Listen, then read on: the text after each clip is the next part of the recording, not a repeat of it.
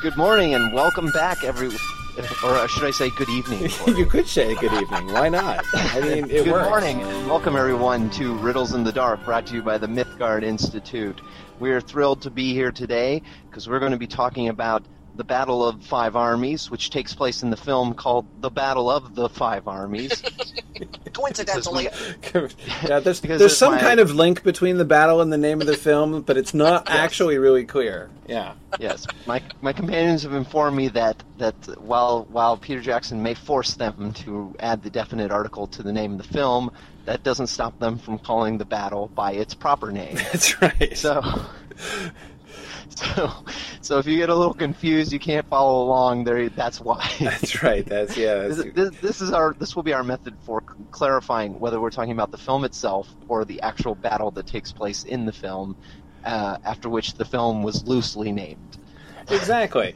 In fact, really, we can consider this a convenience from Peter Jackson because, of course, we will want to differentiate between discussion of the battle and discussion of the film, and he's given us this convenient mechanism. How thoughtful! So yes. That's very good.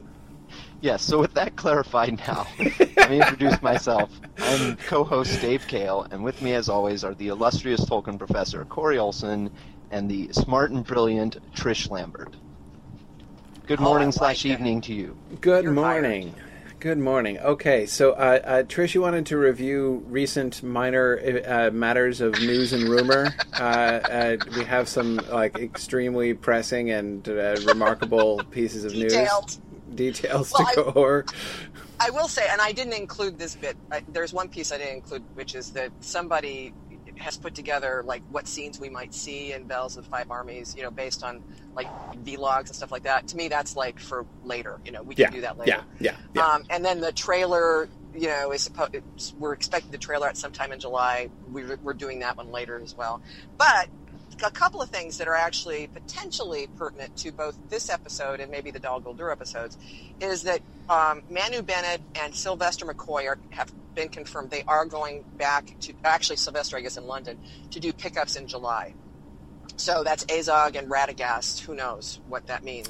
It means that they didn't quite get Radagast's death speech quite like they wanted to, and they're having him. So because they especially with the way they were splicing in the CG Christopher Lee, as Saruman stabs him in the back, so they had to redo some of that. Yeah. Well, making kind, compassionate faces. Yes, he is exactly. doing it in London. He is doing it in London. I was gonna point that out, but exactly. Yeah, which is where Christopher Lee is, so that could be interesting. Now, the other one, breaking news this morning. I'm very big on effects. When I did my introduction when you weren't there, I used sound effects. Yes. Is hot across the wires this morning is the horse that Gandalf used to ride. I guess he shows up. He's the horse he gets on outside Mirkwood. And then apparently rides quite extensively in movie 3, is up for sale.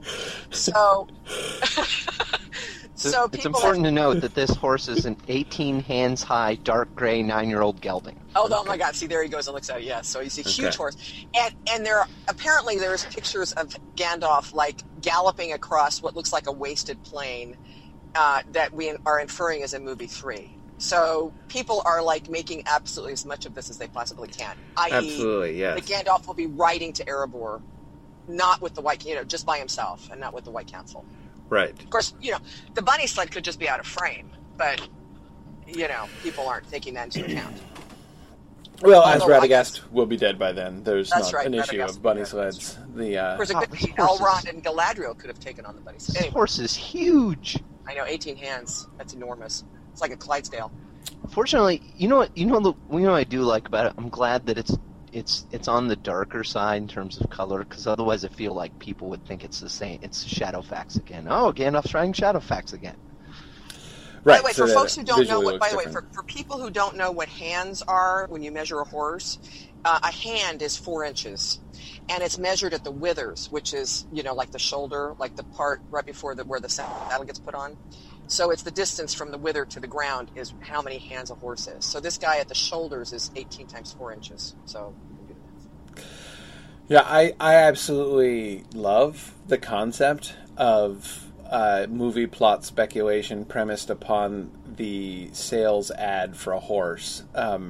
This is fantastic investigative journalism right here.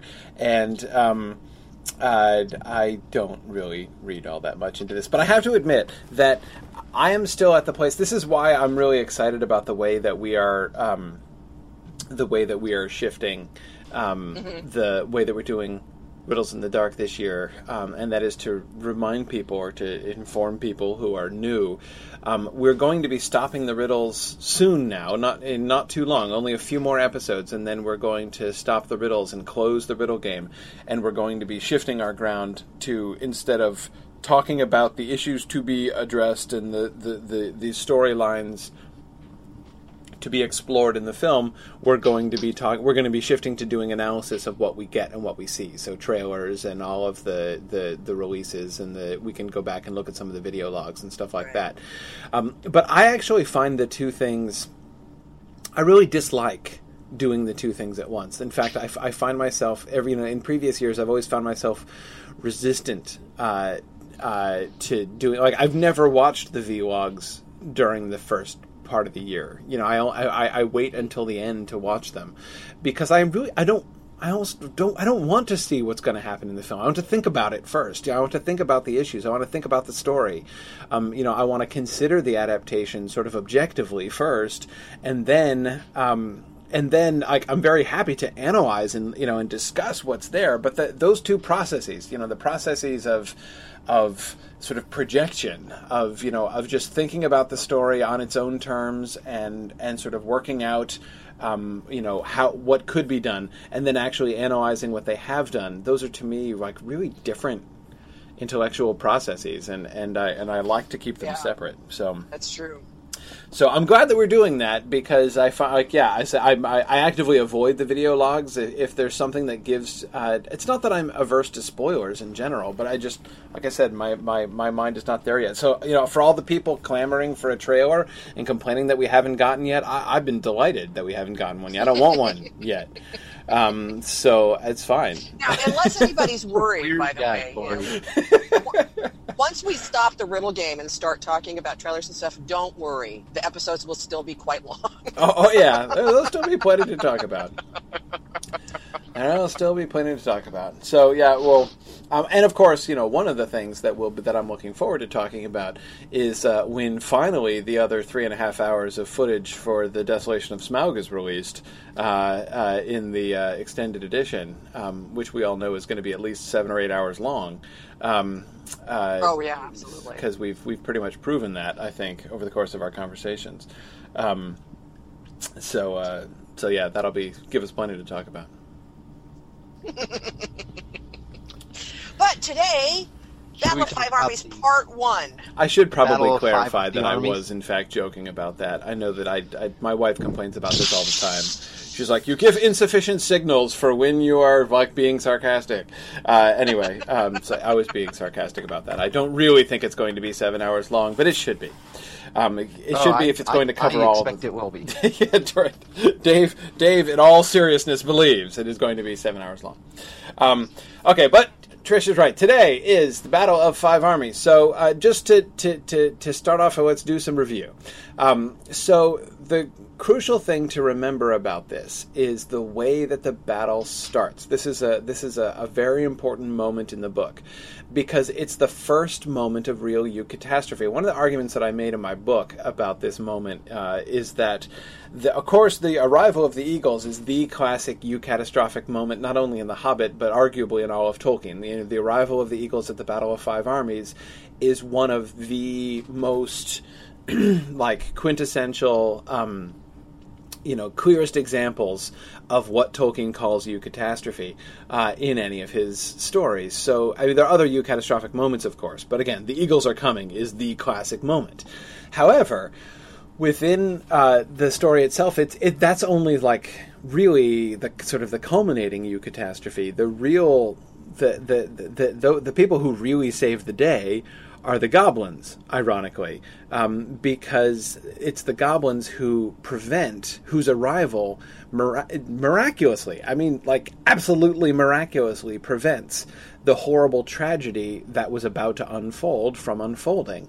And I think it's important to, for us to recall from the book how close that was to happening. Remember, we've been talking for several weeks now about the, what we've been calling the Siege of the Lonely Mountain, and the sort of the standoff at the gate, and we've been thinking about things from the dwarves, Thorin and the dwarves' point of view, and from Bard and the Master and the Lake Town point of view, and from Thranduil and the elves' point of view, and how that's likely to be played out in the film.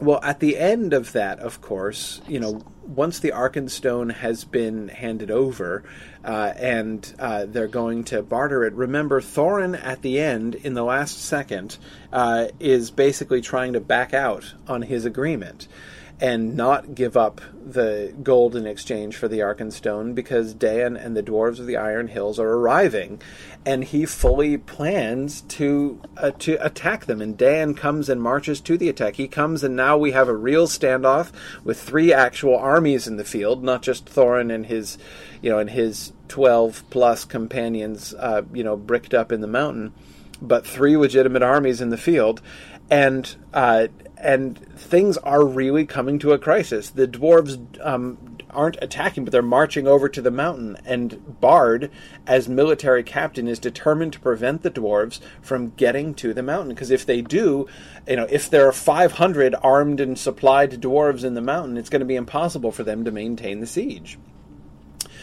Because they're not, the men and the elves don't have enough men to surround the entire mountain, so there's no way they can effectively besiege them.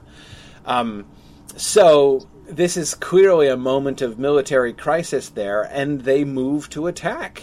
So there is we get that moment where the 2 armies, or the 3 armies really, the dwarves on the one side and the elves and men on the other side are actually charging towards each other with weapons. Shots are fired towards each other.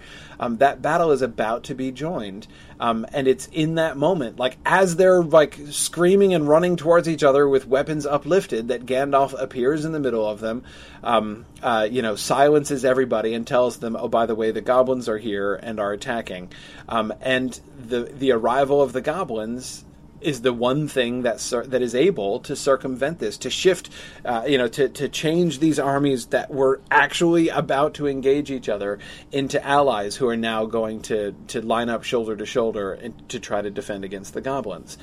So the miraculous intervention of the goblins prevents what would have been the final tragedy. I mean, again, as I argued in my book, a defeat by the goblins. Had the eagles not shown up, that would have been bad, of course. They all would have died. But all of them dying would not, or most, or almost, presumably some would probably have escaped and lived, but, the vast majority of them being killed would have been less of a tragedy than what would have happened had the goblins not shown up. So when I ask myself, which would be worse? The eagles not showing up, or the goblins not having shown up in the first place? And to me, the answer is clearly it would have been worse if the goblins hadn't shown up. Because no matter what happened at that point, no matter who won or who lost, the fact that we've had actual blood shed now, in this area of peace where there used to be in the past, this peaceful kingdom of dwarves and men and elves, all sort of living together and in friendly association, such as, rarely happened anywhere else on Middle-earth, now we would have permanent enmity. Now there would be, blood feuds, and there could have been no real winner to that battle. But now, again, even if everybody's slaughtered, okay, that's a pretty bad thing for the people who are there. But that could only solidify, in the bigger picture, the alliances between those peoples. Now they would all have a common enemy and common remembrances, a common bond of, our kinsmen and people who were all killed by the goblins together at the Lonely Mountain. I mean, even that's in the big long-term picture, not a complete tragedy, whereas the battle among the three of them would have been a complete tragedy. So that, I think, is a crucial thing to remember at the beginning of the battle. Go ahead, Dave. I'm just wondering, riffing off of that, if you don't mind shifting into speculating about the film a little bit. Yeah. I wonder if that's going to change a little bit, because basically, as you say, in the book, this is presented as a catastrophe. In the film, we've already seen, we end the second film with a glimpse of the orc army and Dol Guldur marching off down a hill. We presume toward the mountain, possibly in a different direction, but to be redirected toward the right. But I kind of wonder, it sort of it causes the audience. As the audience, we're anticipating that. As a book reader who's never read the book before, you're reading this. You're not even thinking about goblins. You're just thinking about, oh my gosh, this is going to come to blows, and then the goblins take you by surprise. In this case, the film goers are going to be anticipating the orc army the whole time. Mm-hmm. Even as they're watching even if they do play up the conflict between the elves, the dwarves, and the men, the film goer is going to be watching it, thinking, "You idiots! There's an orc army coming. Mm-hmm. There's darkness preparing to sweep the face of the earth. Yada yada yada. All the stuff that they set up in the previous film. I mean, basically, they've already played their hand. But see, in some ways, I like the position that puts the audience members in, because that, I think, makes we should feel like frustrated, impatient, even panicked about the fact that the good guys are about to start fighting with each other. And I feel like if we as an audience are put in the position of saying, no, you idiots, don't fight against each other, there's a greater enemy, well, that's where we should be, right? That's where that's where somebody like Gandalf would be anyway. And if showing the enemy army approaching helps to set us, the viewers, up for that. Now, I agree, it's going to be bad. I think it's going to be bad if everybody there at the Lonely Mountain already knows the goblins are coming. That's, to me, well, I don't know. I say it's going to be bad. It's going to change things significantly. I still will kind of hope that the orc army sneaks up on them up there. But still, if the fact that we know that it's going to happen, I think is a good thing. Interesting. Okay. There's another, and this is terrible because I can't remember who it was, but it was an interview with one of the actors, looking back on movie 3, who played one of the dwarves. And he was talking about his weaponry, and then he got all, funny and stuff, and was talking about how great it was to be able to kill elves with his weapons. And I remember that caught me because it was like, okay, wait a second, killing elves. Okay, I don't remember, first of all, was there a lot of combat with the elves in movie 2 when they were escaping? Not a lot, right? Mostly it was with orcs. 2, then, if he's killing elves, the only place I can think him doing that would be at Erebor. Right. I mean, that's maybe something we should bring up later in the episode, but yeah, no, I mean, that kind of stumped me. It is a good, I mean, I could imagine that happening. Well, yeah, it's tricky. I mean, I certainly can imagine them actually taking it one step further, where the battle actually is joined between the dwarves and the elves, especially, with probably the men also. I absolutely can imagine that occurring. I mean, it's going to be harder, but it's quite possible. I mean, again, the difficult thing is knowing, like, for instance, especially the dwarves. That Tolkien's dwarves would never forget that. If, like, because there would be somebody whose father had been killed by an elf, in the opening skirmishes before the goblins came, and they wouldn't forget. They would never forget that. So, the fact that the battle in the book is cut off before it can actually join, is I think an important thing. Do I think that that's absolutely essential? No, I think they could get away with actually having it. Yeah, yeah, exactly. A few dead elves isn't going to hurt anybody, Before the orcs show up. Exactly. A little pre-gaming, I can see. No, so seriously, I think that's. I don't think that would be a horrible violation if that were to happen, but I don't know. It's a change, but it's something that we can we can survive it. Yeah, we could survive in the that. films.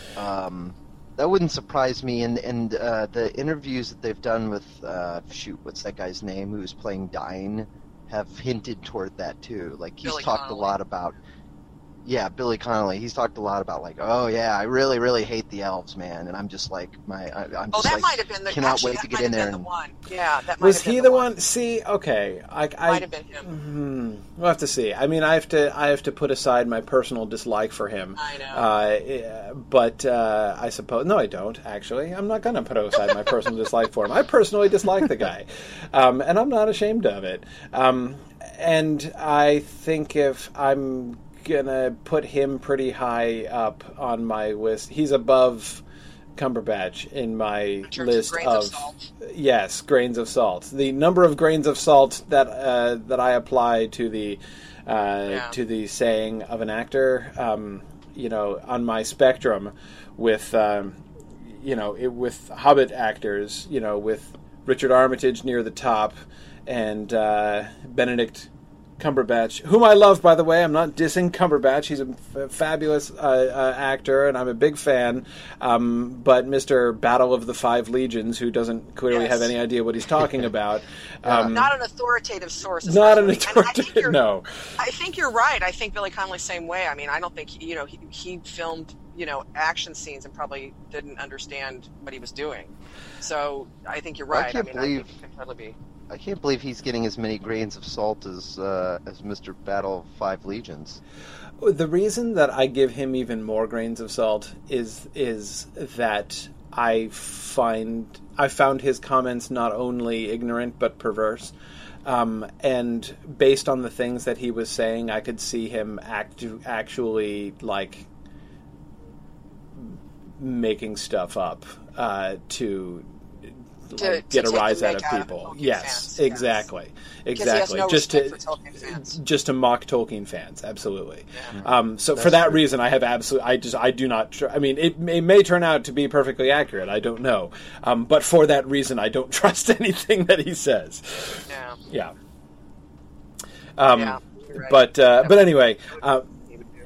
Gerald asks a really good question, which we should certainly not omit to address. Gerald says, "Okay, how do we get the armies to the Battle of Five Armies?" So, and we should also talk about which armies are going, in fact, to be there.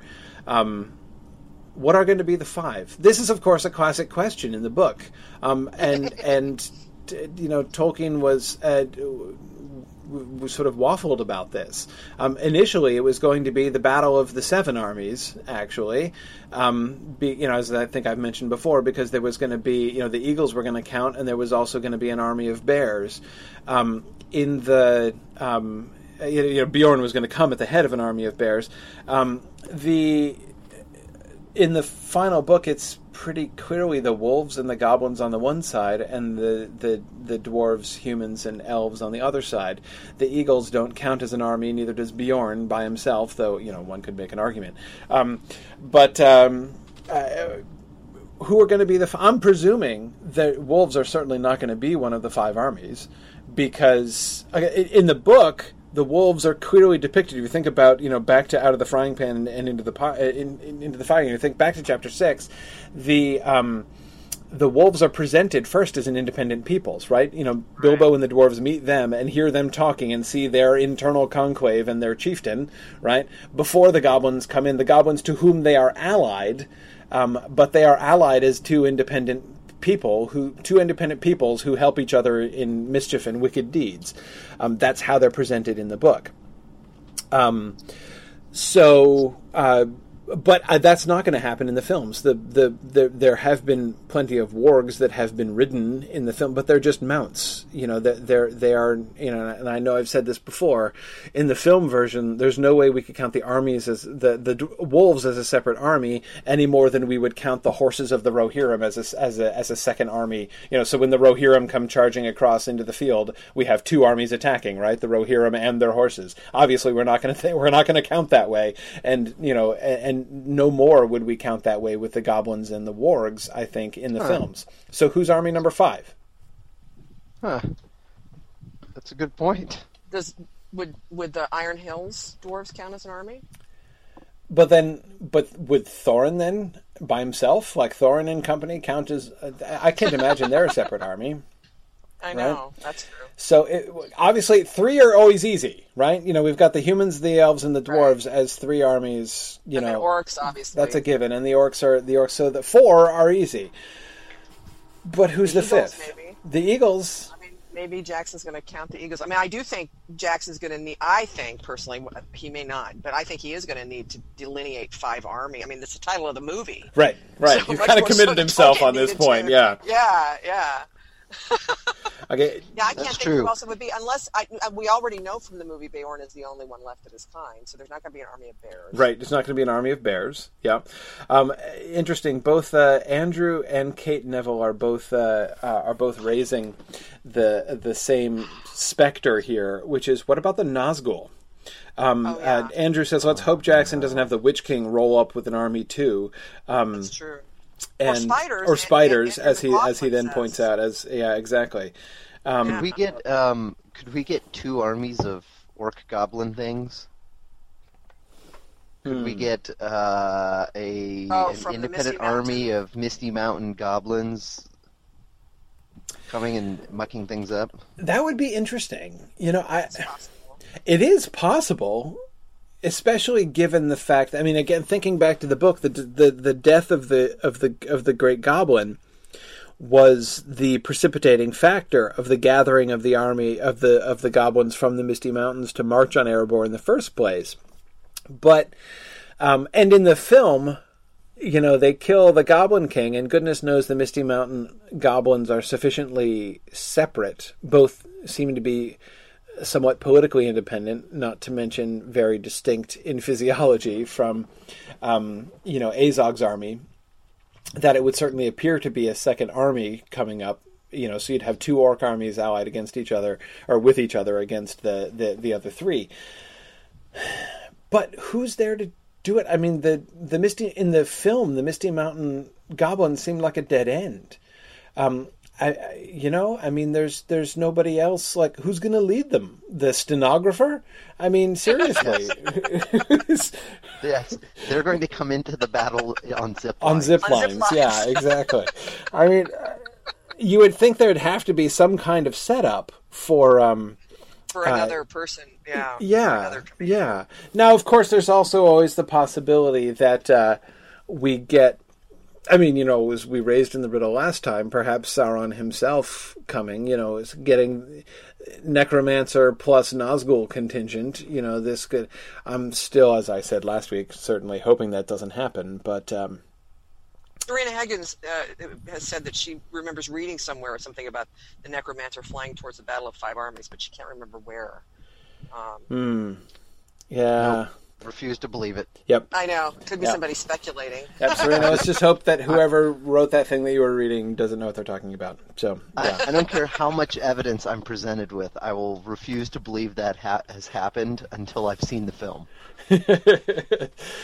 Robert Brown suggests that the Witch King has promised to give of the gems of the dwarves with both hands to the spiders for their help in the battle.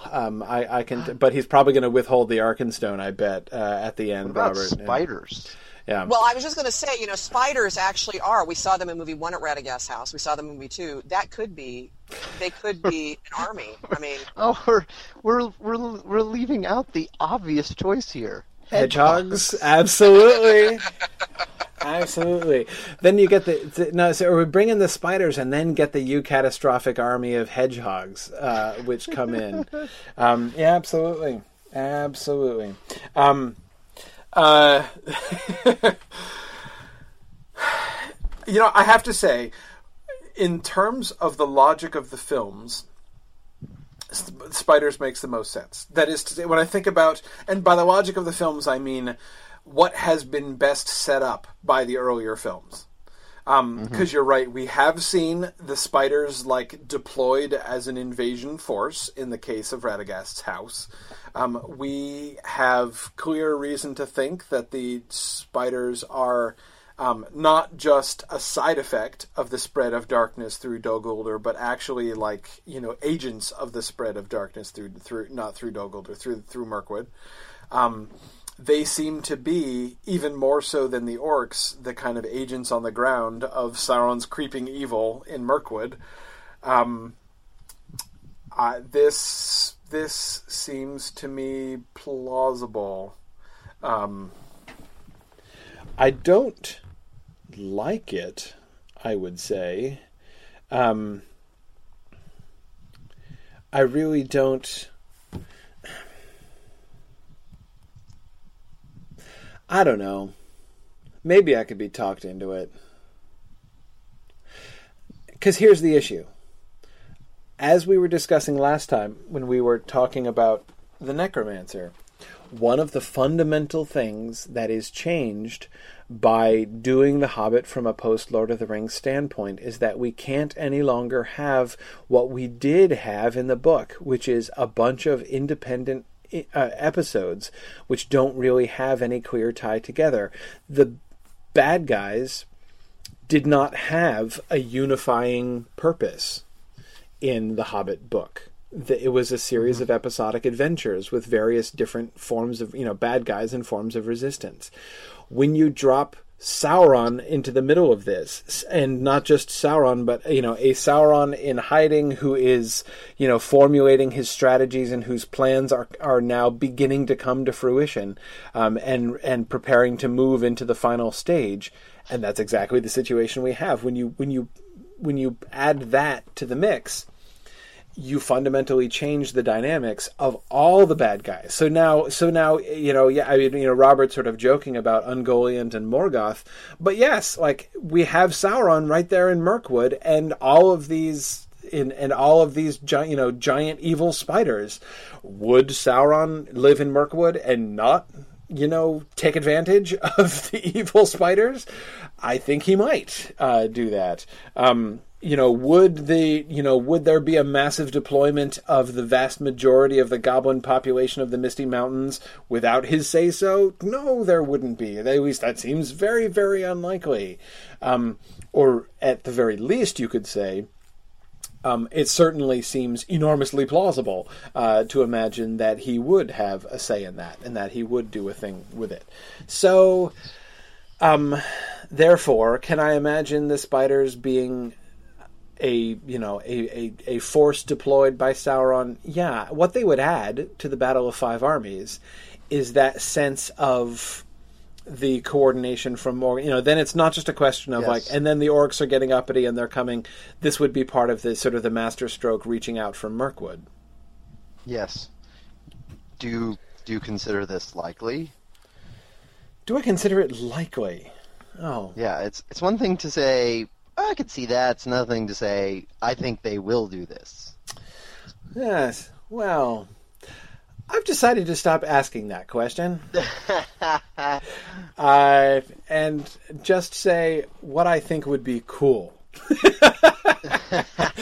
I've decided I'm officially not going, especially since I've been so I've met with such ill success over the last 2 years trying to guess what I think is likely. So I've decided I'm going to stop even pretending to try to think of what is likely and just talk about what I think would be cool as a story. Awesome. So exactly, it's not about what is likely, but what is awesome. Could just apply the George Costanza principle here and just decide what you think is likely, and then you just say, okay, well, that won't happen. Right, exactly. But see, I feel like my skills at prediction are not even so finely honed as that implies. So, yeah. I do wonder if we're overthinking things a bit. I'm sort of inclined. On the one hand, I'm inclined to think that Peter Jackson will very carefully enumerate each army. Maybe they'll even show up with placards with their number on. Number badges, yeah, exactly. We're number 3. We're here. We made it. Number 3 here, reporting.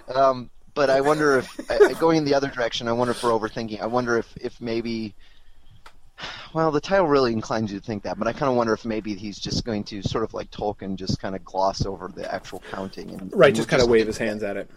Yeah, we're just going to get the eagles, the orcs, the men, the goblins, and the elves. Right. So, Dave, what you're suggesting is that we're not going to get a scene like in the Rankin Bass version where we have Bilbo, like, counting on his fingers and laboriously enumerating the armies on the battlefield? Battle of 5 armies. That's ridiculous. Yeah. Although I really hope we do, of course. Oh, absolutely. I mean, don't we always hope for things to be just like the Rankin Bass with Glenn Yarborough warbling in the background. I'm telling you, I bear so much ill will to Glenn Yarborough. It's not even funny. I think need to repent of this. But yeah. No, it's part of your charm. You're a nice guy, but you have very strong opinions about things. So you're not wishy-washy. No, that's true. That's true. I'm easily swayed, but I'm not totally wishy-washy. If we say Glenn Yarborough to you, if we say Billy Connolly to you, so far we've hit 2 of them. Exactly. Okay. And now Robert does point out that we could get goblins riding spiders to scale the mountain's shoulders. So we could have an actual tactical use for spiders in the in the battle. That actually, I really like the idea of spiders as mounts. Yeah, but then they don't count as an army. That's right. Well, they could come separately and then sort of ally. Right. Exactly. Operate. Yeah, and I think that the spiders have been independently established. Right. So yeah, they seem to be an independent entity. Yeah. Dave, Brianna is in support of your idea that she says, I have a feeling that which army is which will remain just as vague as it was in the book, and we'll still be debating which armies are the 5 months after the film's release. Brianna's spoken. Yeah, so there we go. Brianna, now that's somebody who's good at predicting. So yes. She's got the predicting skills I don't have. So take her seriously, listeners. Yeah. It's funny. Yana and Andrew McLaughlin made almost the same comment simultaneously, which is that goblins riding spiders happens an enormous number of times in Tolkien-based video games. And Andrew points out if goblins ride spiders, there'll probably have to be a lawsuit from Games Workshop, for like trademark infringement. So, yeah. That's certainly possible. But I mean, I'm not sure that doesn't make it more plausible. I mean, clearly the idea is there. And the thing is, I don't know. I don't know if it's something that will actually happen. That is to say, I can easily, I have this feeling from listening to Peter Jackson talk that he would love this idea of goblins riding spiders. The only question is like whether or not Philippa Boyens will be successful in talking him out of it. I don't know. Yeah. Anyway, Mr. CGI, right? CGI for everyone. Yeah, I know. It's all good. There was another topic I wanted. Oh yeah, Justin had a I think inspired by Robert's Morgoth and Ungoliant joke, was asking, does Sauron have any interest in the newly powerful Arkenstone? And that's a really interesting question. especially in regards to what we were talking about last week with like what exactly is Sauron's plan vis-a-vis the mountain. But I don't know. I mean, it's going to depend upon what powers the Arkenstone actually has. We don't really know yet. Is Sauron plotting to try and usurp the kingship? Right, exactly. Is he going to actually hold some kind of sway over the dwarves? If he has, or at least prevent it from happening.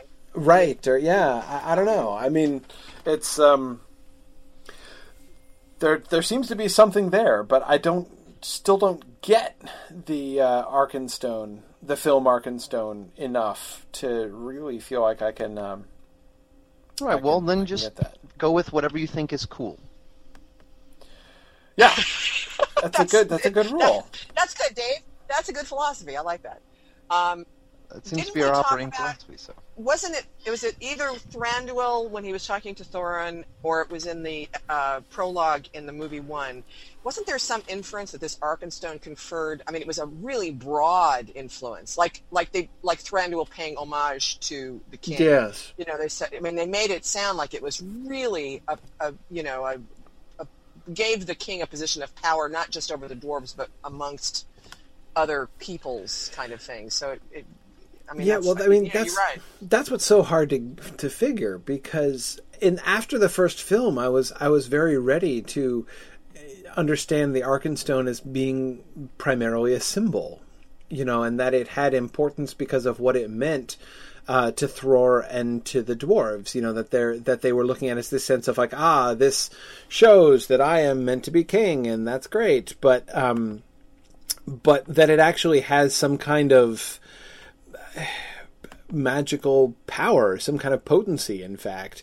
I don't, that seems to be much more strongly suggested in the second film. So, I don't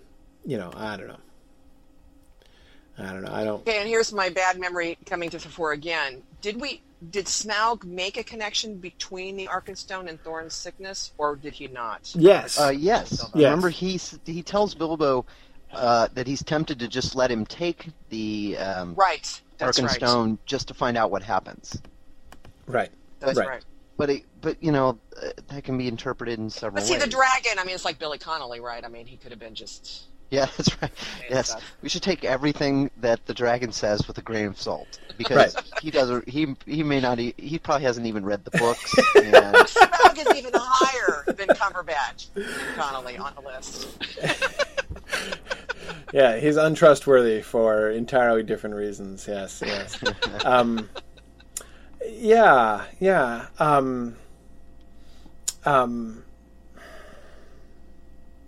Yeah, I don't know. I mean, I don't really feel like I have enough data on the Arkenstone to draw any real conclusions. I just hope we get some kind of resolution on this Arkenstone thing by movie 3. I mean, I hope this is not something he just leaves us hanging. There's dangling plot line. Yeah.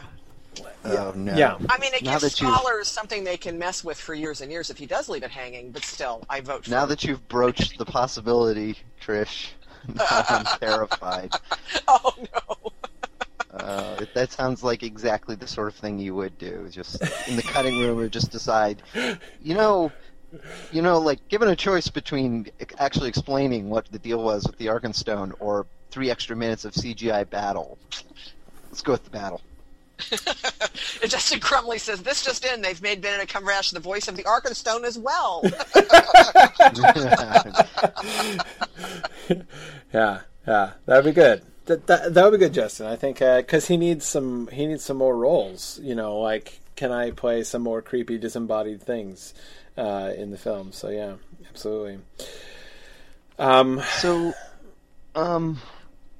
Yeah, I'm looking at our notes, trying to decide sort of what we should try to tackle in here. Well, I think maybe it's time to actually move towards the riddle. Yeah, maybe. Because here's what I our still riddle... have an outstanding question, though. Wait a minute. Okay, Hold wait. All right, you have another question before we get... And it may dovetail into the riddle, okay? But the list of sort of where is everybody going to be? One of my biggest questions is, will Bilbo actually still get conked on the head, or will he be taking an active part in what's going on? But then, and also Gandalf, where's Gandalf going to be? I have a theory about that. So kind of where is everybody going to be? It could dovetail into a riddle. Yeah, that I think that's a fun topic. Now, regarding Bilbo, do you want a speculation answer or a I heard this in a Martin Freeman interview answer? I want to start with one and segue to two. Exactly. First, let us discuss what would be awesome, and then we can discuss what actually is happening. Then we can ruin it with what's probably going to happen. Then we can dash our hopes with reality. No, I'm just sometimes the reality is okay too. But yes. So what do you think would be awesome? First of all, now I can't imagine. I want him conscious the whole time. Yeah, I can't imagine it's going to be. Yeah, I mean. Yeah, Tolkien clearly has very little interest in describing the battle blow for blow. Indeed, the Battle of Five Armies is one of the most tactically detailed battles we get in Tolkien. You think about the descriptions of some of the other battles that we get. Sometimes they happen off stage entirely, and we just hear that they have happened. It's relatively Tolkien does not show that much interest in depicting tactics. Unlike, say, for instance, George R. R. Martin. If you like battlefield tactics and strategy, then you will like Martin and his battles, because Martin is very interested in that and gives a lot of details about the deployment of troops and which units are facing off against which other units, and how what moves and decisions by the captains determines the outcome of the battle and all that stuff. The ankle deep pool of blood. Exactly. Tolkien much less concerned about those things. He just does not seem to be nearly so interested in that kind of detail, which is fine. It's a different thing. But the Battle of Five Armies. So Bilbo's role, he's an observer for part of the battle, and he gives the overall enough to give us the overall narrative trend of the battle. How there's this valiant defense, and they're being swarmed under, and then it looks like things might they might be able to hold out, but then the goblins come over the shoulders of the mountain from the other side, and they're being attacked from the rear and more importantly above them, and and so now it looks like they're all certainly going to lose and die. And then the eagles come, and then he is knocked unconscious. So Bilbo's role is, again, he doesn't ever do anything. We have no evidence that Bilbo lifts a hand and ever strikes a blow against a goblin in the book. He talks about taking his stand with the elves, but it doesn't. It's pretty clear that that's pretty abstract on his part. I can't imagine Bilbo being knocked unconscious and missing the majority of the battle. Certainly missing the climax of the battle. And I think in particular... Well, I sure hope not, because, this movie is called The Hobbit. It should probably be called The Freaking Hobbit. Right. So, I hope we see him. I think we will see Bilbo. Yeah, conscious and valorous in the third movie. Well, I think in particular of the end of the first film, and his fight with the goblins and him saving Thorin's life. I think that was clearly a foretaste of what we can expect to see later on. So yeah, that seems to me an entirely plausible so we'll see him kicking some orc butt in the third movie. Yeah, I would also think that he's going to be more centrally involved. I think that people's complaints about Bilbo being so much on the edges of film 2, and not the central concern, I think is likely from the point of view of the trilogy of as a whole to not be a trend. Again, that seems to be what alarms people. That there was lots of Bilbo in film 1, but still lots of other people too. And then the arrow doesn't seem to be pointed in a positive direction. It's like now there's much less of him in film 2. Is he even going to show up for film 3? But I don't think we're going to see that kind of a straight line at all. I think that he's going to be much more prominent at the end, as he was prominent at the beginning. And in the middle, he just doesn't have a big role in the stuff that happens in the middle, because he's sort of along for the ride, and he does some things, and some things happen to him, and he plays a part, like in the opening of the secret door, but the central part of the story is not about him. It's about the return of the king to the mountain. And once that happens, as the resolution of things, the Thief in the Night section, whatever happens in the battle, his return home at the end, are going to be much more, we can expect them, I think, to be much more focused on him. So I would expect to get more Bilbo in the third film. And therefore, not for him not to be unconscious a great deal of the time. Okay, Dave, lay it on us. What has Freeman said in an interview? Just that we would see Bilbo be extremely brave during the Battle of Fire. So there you go. It's a good thing we didn't make that into a riddle. I don't think he would describe being knocked out at the very beginning and missing as being very brave. Yeah, but he might have handled it very bravely. It's true. So the headache and the concussion, he'd be stoic. And nothing. Yeah, that's right. He would be. He wouldn't be moaning and rolling around, clutching his head like like a Brazilian World Cup soccer team. Right.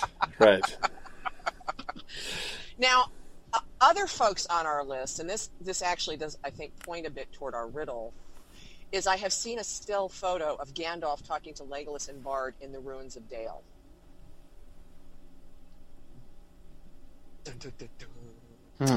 Gandalf talking to... Maybe it's in the reconstruction phase. Could be post-battle, right? Yeah. That's entirely possible. Maybe the conversation they're having is, and I think you should build your new city hall right over there, Bard, and Legolas being like, yes, and plant some lovely trees. Maybe and that's the conversation. Make sure you get 3 quotes from contractors before you make That's right, exactly.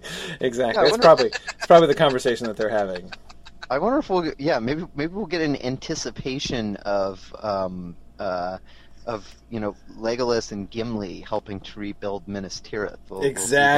Exactly. Just what I was thinking. Absolutely.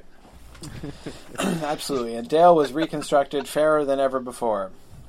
I think we'll see Bard's son playing with Gimli. That would be cool. Right. That would be cool. Yeah. Except Gimli's presumably far away. But hey, what difference does that make? Oh, that's right. He could. It's only going to take him about 5 days or so, right, to get. That's right. But if it's an epilogue, exactly. Yeah. An epilogue. That'd be good. Anyway, so there was that picture, which could, which actually I'd rather have it be during Reconstruction, but it's possible. That's Gandalf is talking to them. He may be saying the orcs are coming. Stop this stupid fighting. No. Very unlikely. It does bring up a question of what will be the timing of Gandalf's arrival? Given that he still needs to be rescued from that little cage in Dol Guldur. And Legolas, of course, last we saw was riding in the opposite direction of where he is standing in that shot. Right. So how does he get there? It is very interesting. In the book, it's Gandalf, right? Isn't it Gandalf who helps kind of dispel the 3 armies? Yeah. Very, very much so. That is totally how it happens in the book. Well, then for sure Jackson won't do it that way. Oh, that's not true. Come now, let's not be too cynical about this. No reason to think that he's simply setting out to deviate from the book as a principle. No. Well, this really. The question of how are they going to find out about the Goblin Army, and I would say more importantly, how are they going to how is the news going to be brought to them? What is going to change?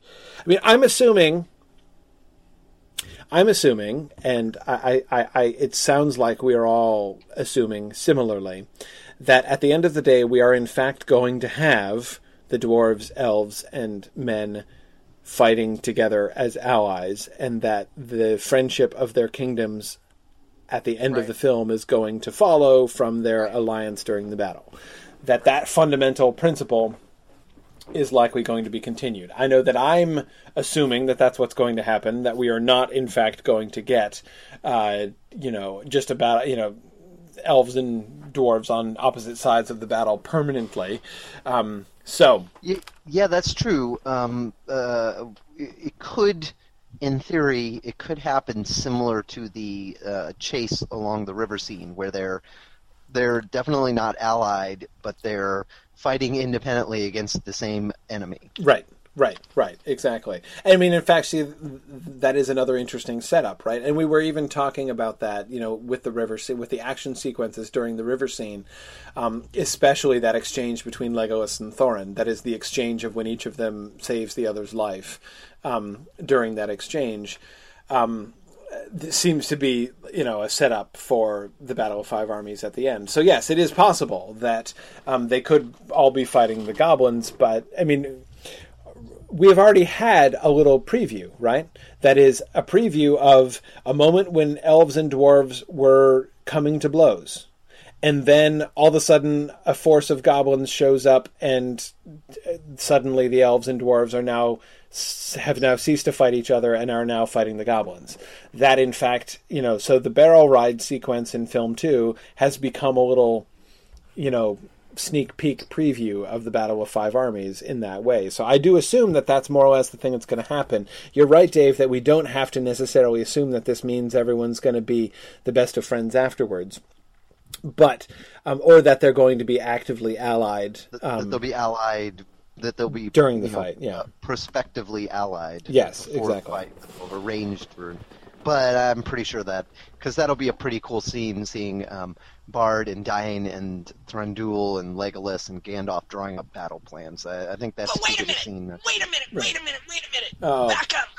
Just Back a little up? bit, okay? Okay. Well, back just a little bit, but I think it's pertinent to the where is everybody thing.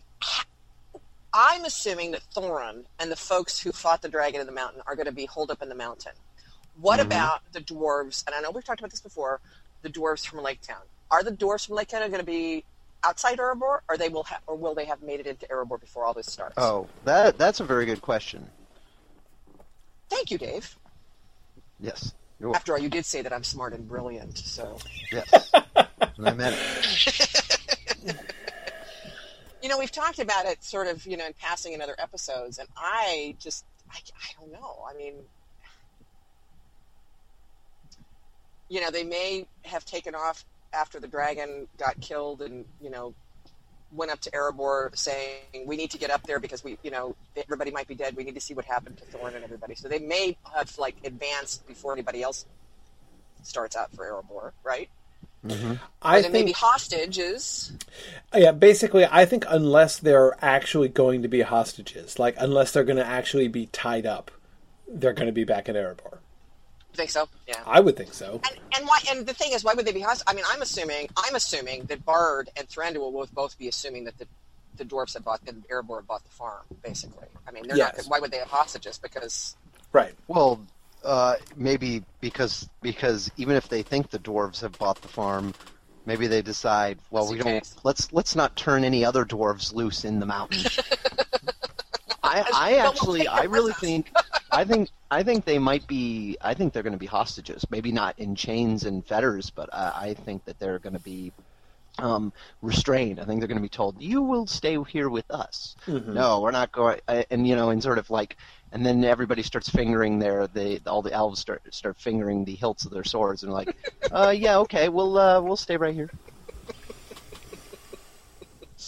Now, see, I realize that could happen, but it doesn't make any sense to me. It's like, why would they take the dwarves to Erebor with them if what they want to do is go get... I mean, I would put them under guard and leave them in Lake Town, but that's not... Oh, because they need guides to the mountain. Oh, okay. Yeah, Feely and Killy, who have never even seen Erebor, right? Yeah, that's true. Erebor is. And it's not like you can miss it. And we already know it's less than right. All right. I love that idea. Okay, now you just guys have to point out this mountain to us, because we can't find it on Show our us own. how to get there, even though we know you've never been there before or seen it until now. That's right. Yeah. Take us to the mountain. It's literally right over there. It's right. Don't mess around with us, dwarf. Yeah. Okay, we shall reveal the secret of Erebor. It's right there. You can see it from here, quite plainly.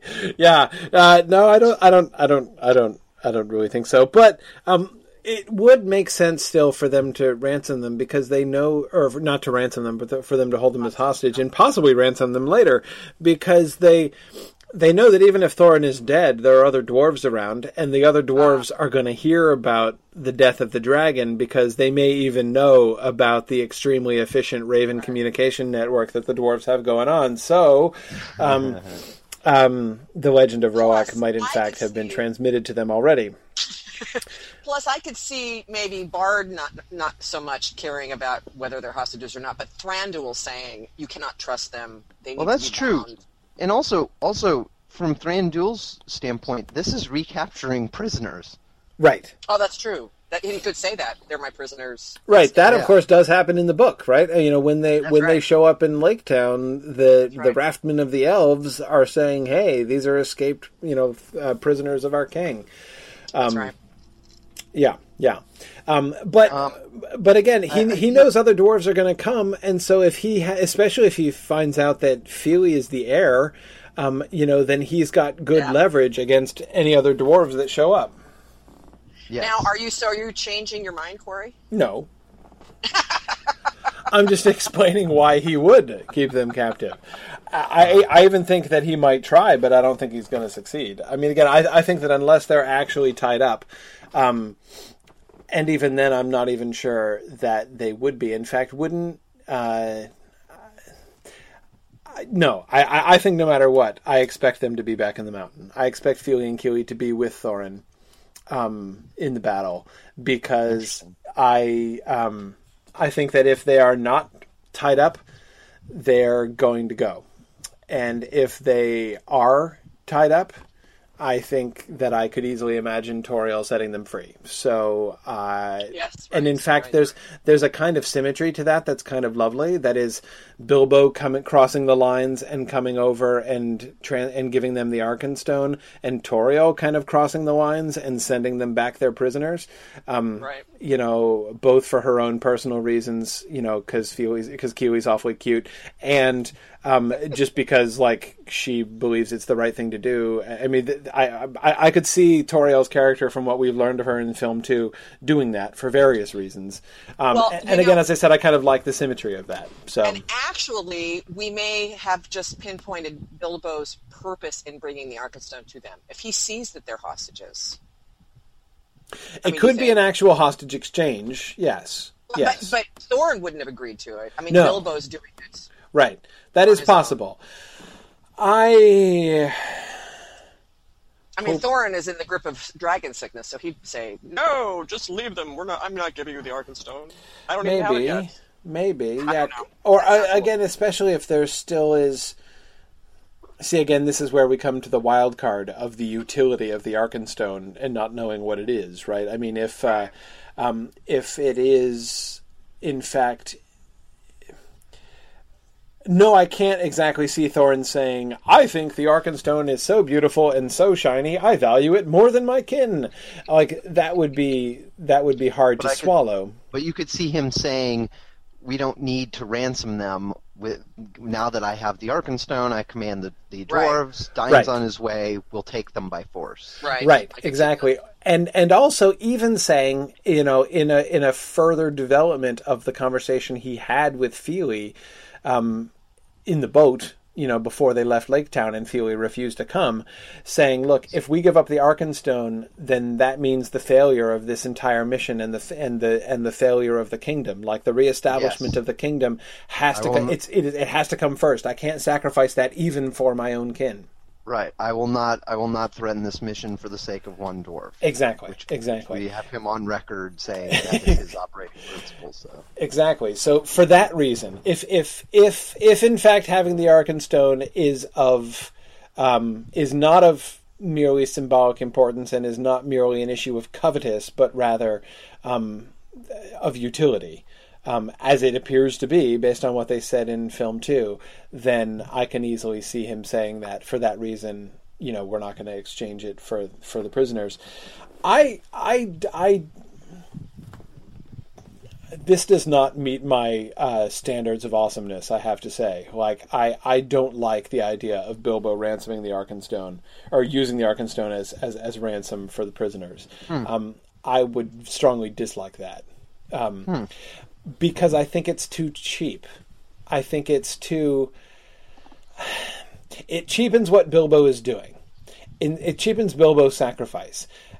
The fact that Bilbo's gesture is unilateral, that everybody else is hostile and moving towards battle, and Bilbo alone has this impulse, unprompted by any external force, this impulse to say, okay, people, I'm going to be the only one on either side doing the generous and open-handed thing here, and making the solo, unprompted initiative towards friendship and alliance and generosity. Remember how he chides the Elven King and Bard for being so suspicious, right? Again, yes. Bilbo's the only one who is not operating in that spirit, who's not operating in the spirit of like suspicion and like default enmity, right? So if Bilbo's surrendering of the Arkenstone is merely succumbing to the demands of his enemies, I think it really, really cheapens the gesture of him giving over the Arkenstone. Well, what if it's just sort of rolled all into one thing? What if they're not actually saying, "Give us the Arkenstone, or else we'll kill our hostages"? What if they've just said, "We have hostages, surrender the mountain," blah blah blah, and it basically that essentially saving the hostages and preventing battle are kind of he's accomplishing both in the same goal. You know what I mean? Like, what if you kind of roll it together? That's a little better. I mean, if the idea of exchanging them is, again, his own unilateral idea and him trying to bridge the gap where other people are not bridging the gap, it's better. But I still think it's cheaper in the sense that it lowers Bilbo's goal. Bilbo's goal in the book is to make a step towards establishing, peace and trust between these people who should be allies, between the dwarves and the elves and the humans. If his goal is merely to save the life, or not even save the life, because it's not like they're threatening them with death. I mean, presumably, Thranduil and the elves aren't standing there with, bared swords saying, we're going to decapitate them right here and now if you don't succumb to our demands. They're prisoners, yes, but anyway, I it's not like they're being carried off by an army of dwarves to a future of torture and certain death in Isengard, for instance. Just to cite a random example. They. Anyway, it's being sarcastic again. Exactly.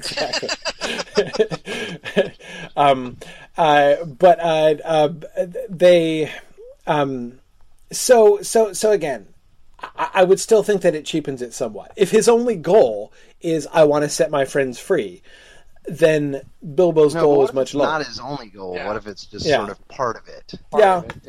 It could be. What if he goes down there with the thing? He doesn't like the direction things are taking. So not only does he want to try to stop the hostilities from going any further, but also, by the way, free my friends. What if he goes down there and he says, "All right, look, here's the Arkenstone. This is what Thorin values more than anything. If you guys want treasure, you can trade with this, and then also you need to let your hostages go. Right. So he just sort of suggests it as an act of reciprocity, basically. Yeah. Right. Yeah. Right. Although honestly, I think I prefer the idea of Tariel doing it as sort of an independent act of reciprocity. Yeah, Gerald Michael actually does make a good point of, I think we actually have talked about this in the Siege section, in the Siege episodes, but I mean, can we talk about this enough? I don't know. No. Well, I mean, this is your fault, Trish, because you brought it up. I almost didn't bring up what Gerald said because I was aware of that fact. That's okay. You know, we have talked about this some, but it is, where is everybody? You know, when this action begins. Yeah, kind of thing. Exactly. So I'm just kind of wondering where those extra dwarves are going to be. I do remember Boyens, I think it was Boyens, saying something about that Beaufort is going to be having some kind of moment of glory in movie 3, but I don't remember if that was attached to Lake Town or the battle itself. So. He's just going to break another table. Or fall asleep under another one. Right. Right. Beaufort picks a lock, Kate says. Okay. Okay. So, but Corey, you are in general, you don't like the idea of hostages. Well, it's all right, but no, I don't. I'm not a huge fan. I kind of think they're going to escape, or at least not long term. What I really dislike is the idea of the transfer of the Arkenstone simply being part of a hostage exchange. That's what I don't like. I mean, I think that's too, in ways that I was explaining, too limited. Can you imagine it at all? The dwarves sort of, Keeling, Feely, and those guys starting as kind of, pseudo hostages, like, you're coming to the mountain with us, and you're not allowed to just leave and go enter the mountain yourselves.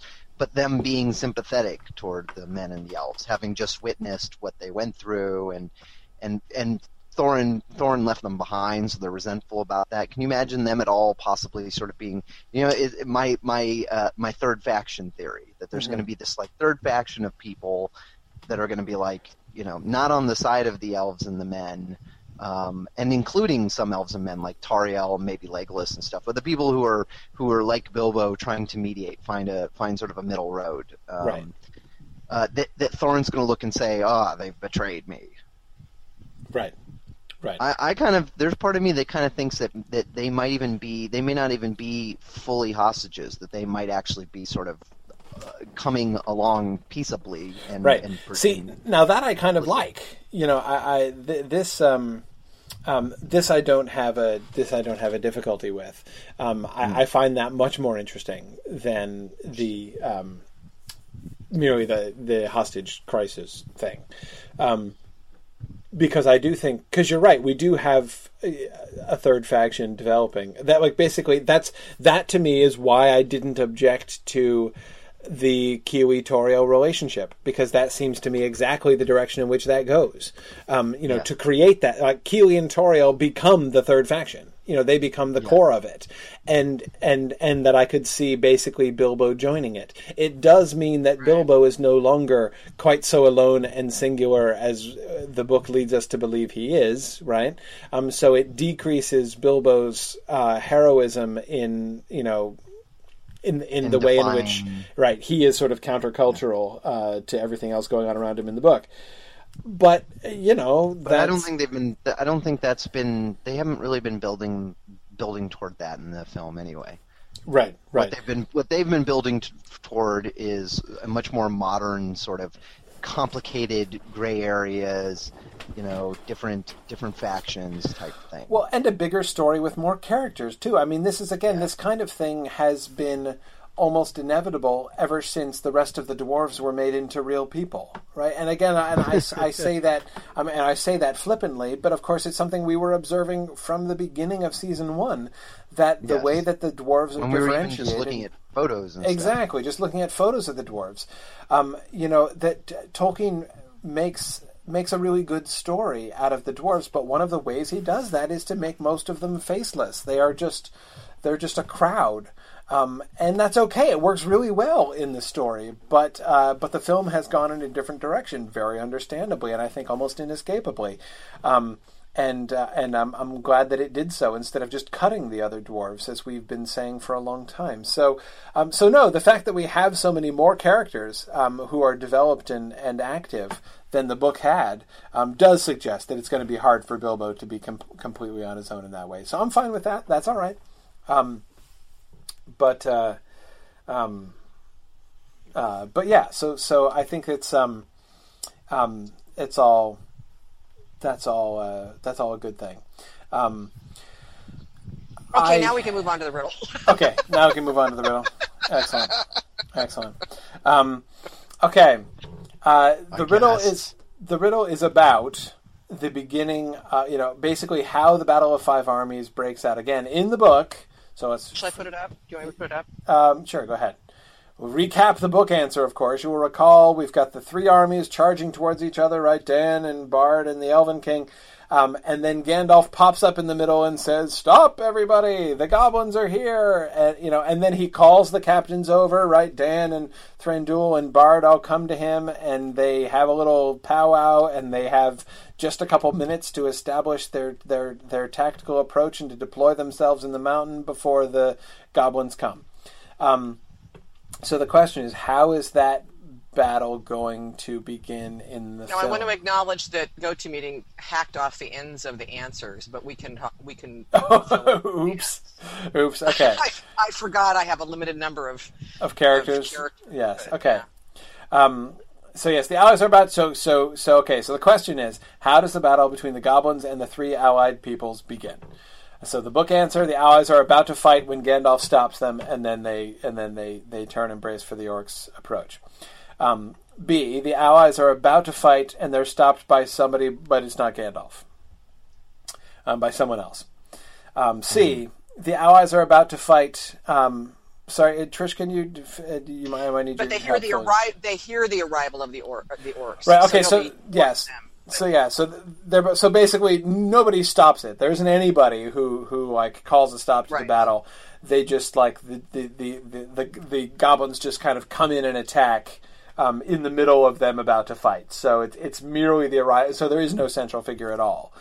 D, the allies start fighting and the orcs attack in the middle. So we have actual battle engaged. So this is bloodshed is happening between the scenario that we were talking about earlier, where the battle actually proceeds and then changes. So we have the orcs doing a sneak attack in the middle of the fight, and then E, there's never a threat of the battle between the 3. So we just like that doesn't even happen. Now, one way in which I could see E occurring would be if they are warned well in advance of the attack of the approach of the goblin army. Mm-hmm. Then the entire that whole idea of them coming near to blows themselves and about to blithely start a battle with the 3 of them, unaware of the fact that the goblins, their mutual enemies, are all coming to attack. Obviously, it's not going to happen if they know 2-3 days in advance that the goblins are coming. Well, and actually, that could be one of the reasons why they do go to Erebor, the men and elves, if they get advance warning that the orcs are on their way to Erebor. Wouldn't that be, don't you think, a reason why Thranduil would muster his forces and go to Erebor if he knows the orcs are marching that way? Or maybe not. He's kind of close. In a related idea, one of the things that we speculated, I think it was last time, what if the orcs' first target is Thranduil's kingdom, and they are refugees running from them? But see, I actually like the idea of Thranduil hearing that the dragon's dead, the orcs are on the mountain, and he goes, They're not going to get my necklace. Charge! Okay, Get my moose! that answers my question. That answers my question, Trish. Because my question was going to be, why would Thranduil do that? He's all about he's Mr. like, I don't care what happens to anyone around us. I'm just going to hunker down here. So the answer would be yes. By God, those goblins are not going to end up with my necklace. Yeah, My jewelry. my jewels. That's Which, if it's a Thingol Silmaril comparison, or analogy, I should say, analogous to the Thingol Silmaril thing, you could see that being a I'm skeptical. I know. I think if they have, I really don't think it will work well with them having advance warning, unless it's something like them being on the run from the orcs. And also, in this, of course, we shouldn't backtrack too much, but this dovetails with the idea of why on earth would the orcs be going to the mountain in the first place? Right. They basically have no reason to go there Right. they have no reason to go there until the dragon's dead.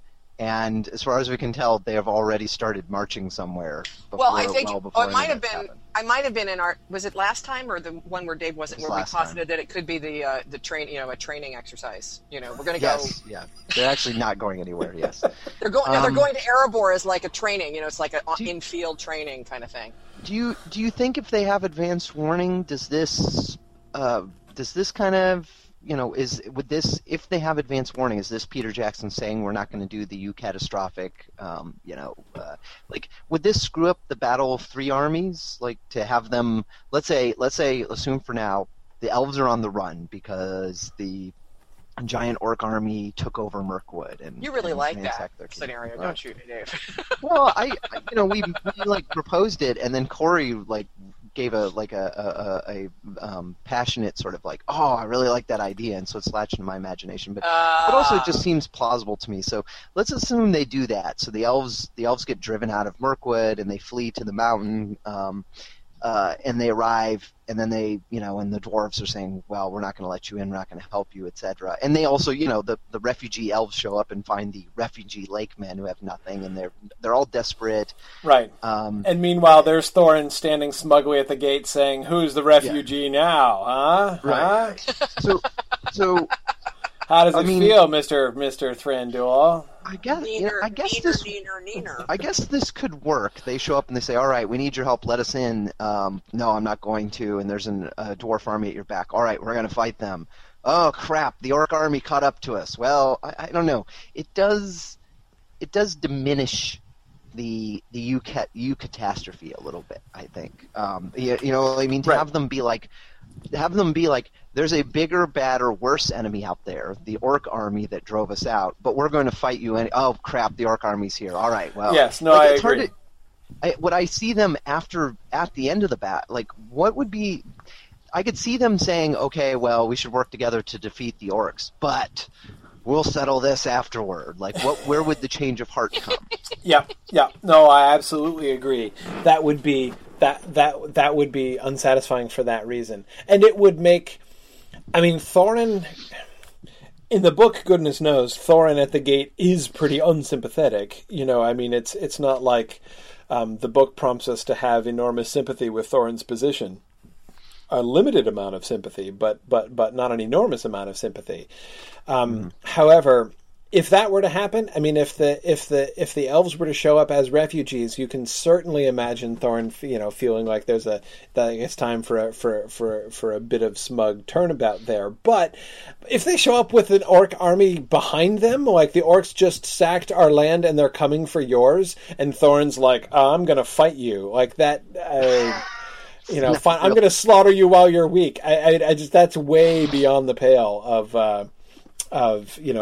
Yeah, they will. Yeah, if the elves show up and hey, the orcs are coming. Why don't you let us in? We'll work together. And Thorin's like, no. That's right. Yeah. No, death to you first. No, that I think goes a little far in that direction. So yeah, for that reason, I can't. Because you're right, Dave. It would totally undermine that. Even if there's basically they exchange bitter words, and Thorin's like, "Yeah, how does it feel to be a refugee, you jerk? Like, I hope I'm enjoying seeing you suffer in this way." And then have the orcs show up, and then like, okay, well, I guess we have to fight together against the orcs. But then, afterwards, there's no resolution to that. There's no clear, and now things are okay. At the end of that, it's unless something happens during the course of unless the elves are like, well, Thorin's dead now, so we can be in peace. Right. Right. Or less cynically, something they give us enough story development during the battle. More of these Legolas saving Thorin saving whoever saying whoever. Right. In meaningful glances and words exchanged that they say, like, all right, well, when this is all over, maybe we can sit down and have a peaceable conversation and work this out through diplomacy. Right. Right. But I don't think that works as well. It's so much more powerful when what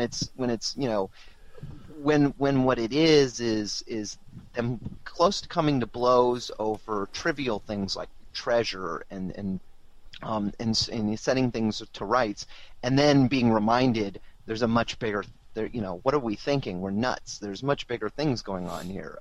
Right. But the issue, of course, the problem with that is they don't know necessarily yet that there's an orc army on its way. Mm-hmm. But they already know this is the case. The elves at least have been warned, right? Right. They've been told, like, hey, there's a darkness and blah blah blah, and war and death are coming for you. And they all, and whether even if they pretend not to even if they refuse to admit it, they know well what that means. Like, It was obvious on Thranduil's face. He knew exactly what that guy was talking about. Yeah, he didn't want to hear it, but yes. Yep. But I guess it could still work. But it's definitely things are changed. As Timothy asked, the difference between C and D is basically whether there's fighting or not. Exactly. Right? Exactly. So, like, basically, A and B they're about to fight and somebody stops them. Somebody intervenes. Some ally good guy intervenes to stop them from fighting. A is if it's Gandalf. That's the book answer. B is if it's the same kind of thing happens, but it isn't Gandalf. Somebody else calls them to their senses. And by the way, I would accept as either A or B if, they don't have to necessarily be, like, charging across the field with weapons raised like they are in the books. I could imagine, like, them standing there in arms and, like, tensions running really high, and it looks like this is headed towards battle when suddenly somebody comes and says, the orcs are here. I would still accept that as an A or B answer, depending on whether it was Gandalf or somebody else. Right. C and D are kind of grouped together. Right. D is literally like dwarves have hacked down elves, elves have hacked down dwarves, and then somebody sees like there's a dwarf fighting an elf, and then the elf falls with a black feathered arrow in his back, and the dwarf's like, uh-oh, that doesn't look like a dwarf arrow. Right, exactly. Yep. C and D are both of them. They are associated together in the sense that in both C and D, nobody warns them. The orcs just come upon them. And they suddenly are swept into battle with the orcs, essentially without the intervention or the warning of anybody.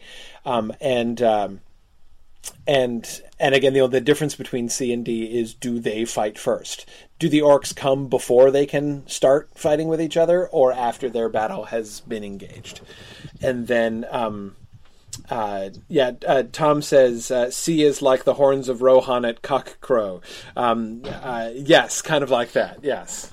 And then E is just, that whole situation gets rerouted in some other direction. That there isn't that moment of standoff, either of battle or of near battle standoff among the three armies.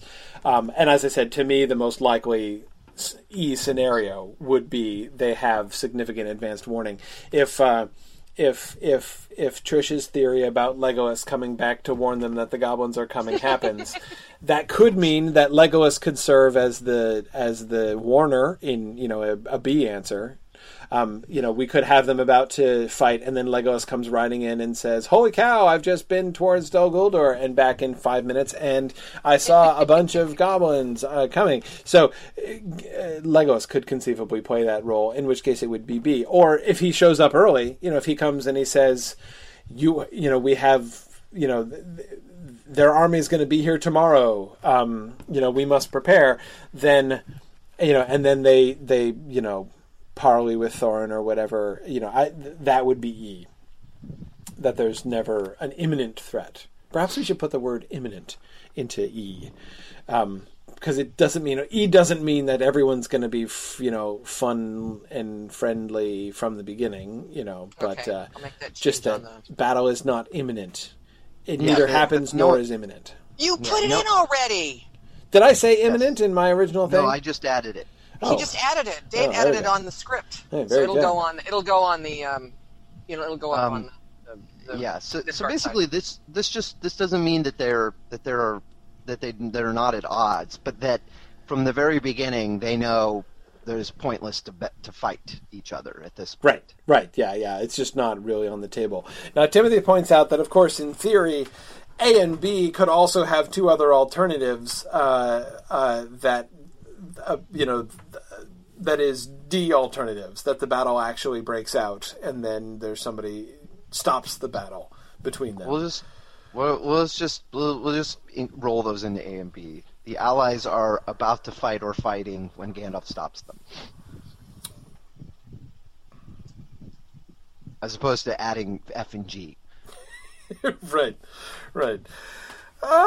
Yeah. My hesitation is that them fighting is not the book answer. If we want a purist book answer, we need to stick with A, as it is. Well, they were running at each other. They were. Shots were fired, so, you could say that they were fighting.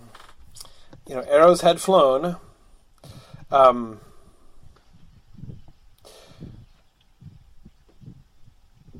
Yeah. Yeah. I mean, the differentiating thing is not sort of the extent to which the battle has progressed, but rather A is book answer. Gandalf stops them. Right. Stops the three army battle. B is A, except just somebody else. C and D are nobody. No one person warns them, but rather they get news via some other route. They just somebody Either turns they hear around and them sees or them. they get killed by an orc. One of the two. Yeah. A and B are sort of somebody warns them and not because somebody warns them and not because and not by saying, "Look over my shoulder, there's an orc army." Right. It's like they're on their way. You can't see them yet, but you will very soon, sort of thing. C and D are like literally, C or D would be somebody saying, "Stop! There's an orc army on its way. Where is it? Right there." Right, exactly. I mean, it's the distinction between the A and B answers and the C and D answers. That is, somebody warning them and them not being warned. That might seem like a sort of a fine distinction, but I think it isn't, because of the role that plays in the book. This is Gandalf's role in the battle. The entirety of what he does, we never see him doing anything in the battle. The entirety of what he does, he is like this semi-supernatural intervention at that moment, where the battles are about to be joined. The only thing that stops, orcs and dwarves and elves from killing each other in that moment is the fact that the wizard appears in the middle and shouts with a preternaturally loud voice and calls them to their senses, and that moment seems to be a really important moment for Gandalf, even in a sense almost a defining moment for Gandalf. In fact, I've never really thought about it in this way before, but you can almost see it as a kind of transitional moment for Gandalf. Gandalf, the role that he plays in the book to this point is pretty limited. That is poking and prodding. Yeah, he's poking and prodding. He's accompanying them. He introduces them. He makes introductions, right? He's got connections along the way. He introduces them to Elrond. He introduces them to Beorn. He introduces them, more importantly, to the Eagles. but what we don't see is Gandalf in the role that he's really going to be in The Lord of the Rings. That is Gandalf. This is kind of his Gandalf the Grey uncloaked moment. Yes, it is. This is where we see him acting in a way which is much more in keeping with the way he's going to be acting in The Lord of the Rings. That is, as somebody who is, like steward and caretaker of all of the people, and who serves as like help and counselor to all of them. So that fact that he is the one who rises up in the middle of all three armies, stops them, has the respect and authority among all three in order to get their attention and have them take him seriously, and to begin ordering, giving orders to their captains, essentially. Gandalf in that moment is doing, that's Gandalf doing his Gandalf thing. So that I think that the fact of that intervention in the book is really important. Had they just been, even at that same moment, had the Goblin army just come over the rise and started attacking at that moment, and the three of them been diverted, the same result might have occurred. That is, like the same catastrophic sudden allegiance of armies that had been at war a second ago might still have occurred. But what you would lose is the Gandalf element. You would lose his intervention. So I think that the question of, is there going to be anyone in that role? Is there anyone who's going to be in the role of calling everybody to their senses? Because that role is going to be an important role, I would think. Well, and I think the other thing, too, is they have time to plan. Yes, exactly. I think that's the other distinguishing thing of A and B versus C and D, that they have like, oh, okay, we better draw plans for a battle. C and D are basically what happens, like the river chase scene in Desolation of Smaug, where the elves are pursuing the dwarves, and then goblins come over a wall and start attacking the elves, and they're like, oh crap. Yes. C and D are a little more like, D is literally that. C is not quite that, but close. Yes. Yeah. Yep. See. There was something else I was going to add to that, and I forgot what it was. Oh, the other thing to point out about the way things work in the book, Thorin is not a part of that either. Right, exactly. This is straight up Dain, Bard, and Thranduil. Their imminent battle being interrupted, and it's not even to well into the Battle of Five Armies that Thorin even enjoins. Everybody forgets about Thorin. I mean, like they had forgotten about Thorin. Well, we don't know what that miserly old fool up in the mountains doing, but we're fighting for our lives down here. So right, exactly, and that's why that's such an important moment when Thorin. Jumps over, but throws down the wall that is blocking the gate, and he probably doesn't seem that important because he's got 12 dwarves. Right. Yeah. It's not exactly what you'd call a relief column, right? But nevertheless, there he is. So yeah, that's a really important moment, in part for that reason. So yeah, it's going to be interesting to see how that's handled. I'm assuming Thorin is not going to disappear for nearly as long in the film. I don't expect that to happen, where the majority of the battle goes on before Thorin intervenes. Justin brings up an interesting point. This, if you want to sort of speculate, to whom might they give Gandalf's role? Yep. Bilbo seems like the obvious candidate. Oh yeah, he's my plan A for option B. I think that. I think that he's your BA. Yeah, exactly. He's my BA plan. No, I agree. If it's not Gandalf, Bilbo is my absolute second candidate for that. Yeah, of course, the problem with that being, how on earth did Bilbo come by the knowledge of the Goblin army?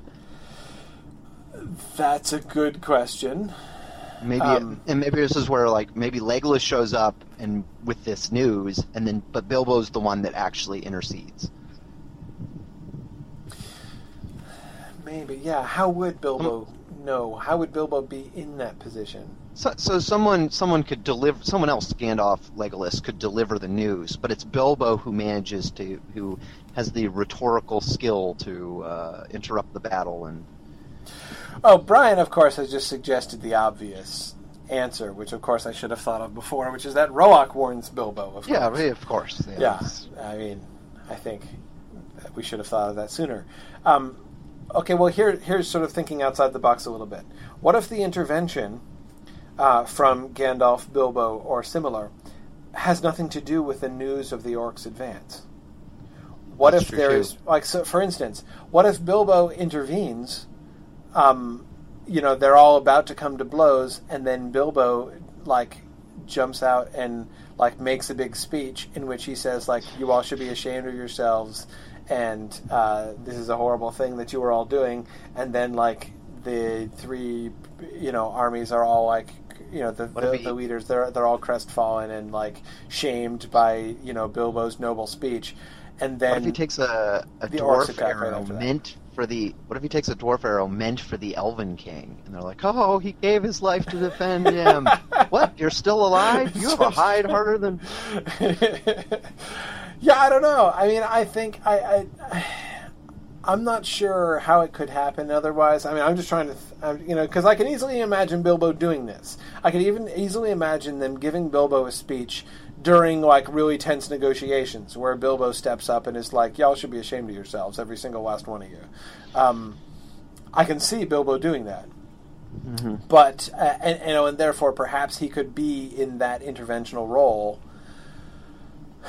But then, so maybe what we have is Bilbo intervening to prevent hostilities, and then right after that the goblins show up, so it sure, like, turns out fortunate that Bilbo had, like, stopped them from fighting, so that instead they were ready to face the goblins when they come. Nobody's voted for B yet, so I'm going to keep talking until I convince somebody to vote for B. No, you're just going to drive them to other answers. Yeah, probably so. At least all the canny. Hooray! Okay, somebody voted for B. Thank you very much. No, I mean, I think this could happen. I mean, I do not disbelieve in B. I think that's. All right. Yeah. You Justin guys says, ready? I should probably answer because I should probably get going. Oh yeah, I should go too soon, actually. All right, I think I'm going to say B. You're going to say B? Okay, there we go. Yep. I think this seems like the kind of thing that they might take out of Gandalf's hands. I don't know. This is where they're going to burn me and do exactly what the book said, but I think there's a lot of possibilities. There's Legolas. It seems highly likely that Legolas is going to discover the presence of the orc army, and I also like the idea of Bilbo doing it. So, and I do kind of think that there actually is going to be fighting, but I think it's going to be interrupted by someone making an announcement. Hence, A or B rather than D. So Right. Just remember, people, it's even if there is fighting, that doesn't automatically make it D. D is there's fighting, and the way they find out about the orc army is the orc army attacks. If the fighting is interrupted by someone making an announcement about the orc army that is not imminently attacking, that is not D. That could be A or B. Yeah. So I'm going to go with B. Yes, Justin, vote B for Bilbo. Vote B for Bilbo. Okay.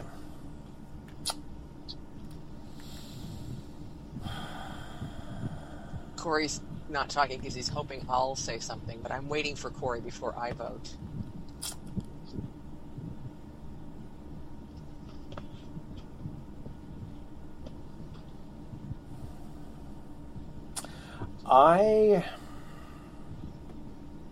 See, now, as always, now when I'm answering riddles, I'm trying to balance that which I think likely with that which I think awesome. And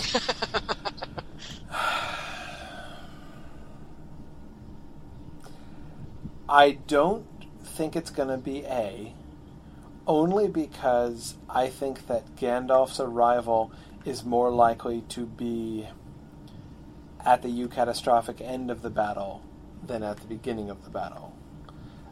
It would seem to fit with the story as we have it built up. I mean, he's going to have to move fast to be. I can see him being rescued and taking care of business down in Dol Guldur in time to get up there still to make it, because Azog left a while back, right? So the story has him trailing the orc army to the Lonely Mountain. Is he capable of passing them and arriving there first? Yes, of course he is. But again, the sort of the logic of the plot of the film has him trailing the goblins. Therefore, I see him more as an unexpected eucatastrophic part of the eucatastrophic intervention. I see him arriving. He arrives with the Eagles. Bjorn and the yes, Eagles. with Bjorn and the Eagles, more than I see him arriving before in order to warn them. So that's why I disbelieve in A. I do like B. As a piece of story goes, I do like the idea of the person who calls everybody to their senses. The person who, I do like that moment. I do like that scene. I dislike E. I think that it's possible that we'll get E, but I dislike E on sort of dramatic principles. Therefore, I'm debating between B and C or D. I think, by the way, between C and D, I would choose D, mostly because, again, I think that on screen, the things tend to be exaggerated, in order to have the same effect that you can have with a less exaggerated thing in a book. So in order to get the, oh my gosh, this is about to get really horrible, things are going to be, to actually have them join so that the audience is actually sitting there saying, no, this isn't supposed to happen, no, this is awful.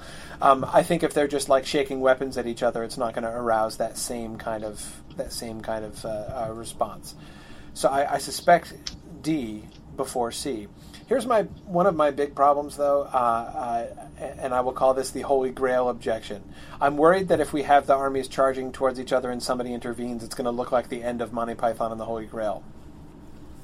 Or with a similar level of sort of anticlimax.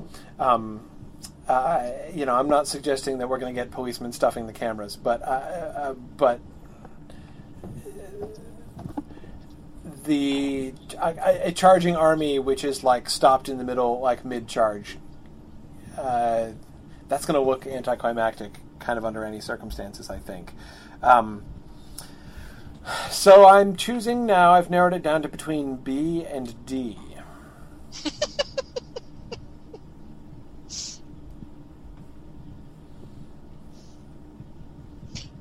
D. I'm going with D.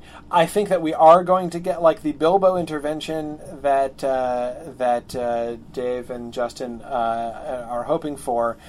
I think is going to happen, but I don't think it's going to succeed in stopping the battle. I think that we're going to get, because we're going to have plenty of opportunities for people to make good and noble speeches in advance, and still have them be ignored. And have, therefore, the result of the story be leading people to appreciate that they had gotten it right in the first time. In fact, you will recall that is the dynamic that we get in Thorin's deathbed scene in the book, of Thorin saying, I now appreciate that, you've been right all along, essentially, to Bilbo. I now see that your point of view was in fact a very good one, and I could see that being a little bit more generalized, that sentiment being more generalized among the leadership, and especially among Thranduil and Bard. So D. I think we're gonna. I think nobody's gonna stop the battle except the coming of the orcs, and I think that they are gonna fight. So yep, D. D is my prediction. Okay, my turn? Yep, your turn.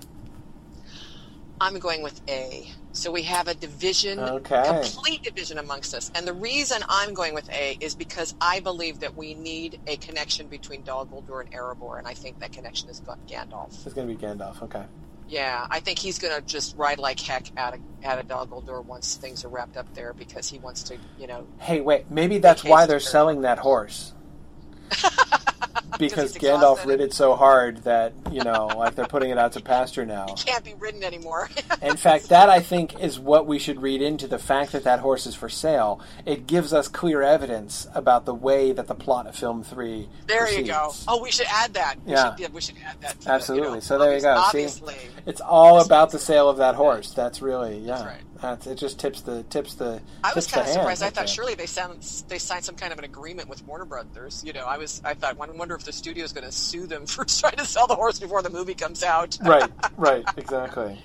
Anyway, what if the horse gets called back for pickups for crying out loud? That's Seriously. That's right. So I'm thinking that this is going to be Gandalf's ride across the desolation of Smaug is going to be the connection between Dol Guldur, a movie connection Dol Guldur and Erebor, and he will be the one coming to warn them. Okay, I can see this. You sound skeptical, No, I like it. but that's okay. I like it. I like it. Like I said, my own thinking, as I was just explaining, my own thinking about Gandalf is different. But I can totally see this. This would not shock me. This is, and this is one of those situations where we always sit and think, imagine all the various ways that they could modify the story, and then they burn us and just do exactly what's in the book. Yep, So. I can absolutely imagine that. This totally could be one of those. All right, I have to bolt, Okay. but I'll let you guys handle the signing off and stuff. So. Okay. Yes, sir. Thanks, Dave. No problem. Yep. Bye. I will talk to you guys later. Okay, 2 weeks. All right. Okay. We should probably. Now we have. It says 82% voted on my screen. Have you got 82%? I got 90 now. Oh, you do. Okay. Yeah. Shall I close her up and Sure. share? Sure. Absolutely. Okay. We have a nicely balanced. We don't have a unanimous riddle this time like we did last time. I know. Well, We're we not gotta exactly unanimous. switch it up. Yeah. We gotta switch it up. Yeah. Cool. So we have a pretty good spread here, with A and D being the clear favorites among the populace. Good. Okay. Well. Quick announcements. Our first announcement is, as we've been threatening for several episodes now, Mythmoot registration is in fact open. So if you are planning to come to Mythmoot this coming January in Baltimore, our major conference, which will be after the release of the third film, so we'll be doing a lot of discussion of film 3 and looking back over the whole Hobbit trilogy. We'll be doing that's not going to be the exclusive focus of the conference, of course, but there will certainly be a bunch of that there. So it's a great place to do to get together for some live going back over Riddles in the Dark stuff from all 3 seasons. So anyway. There is the registration is open if you would like to come. There is a special price for early registration, which goes through the end of August. So if you sign up in the next 2 months, you get a lower rate. So I encourage you to look at that. Just go to mythgard.org, mythgard.org, and go to the Mythmoot page, which you can find in the quick links box on the right hand side of the page, and that will bring you to the Mythmoot page and a link to the registration. So go ahead and do that. And also, we are On the verge. We're on the verge, and this is going to be in a much less period of time than it took us as we were promising Mythmoot. Yes. You know what I mean? It's like it's not going to be as long right. time Right.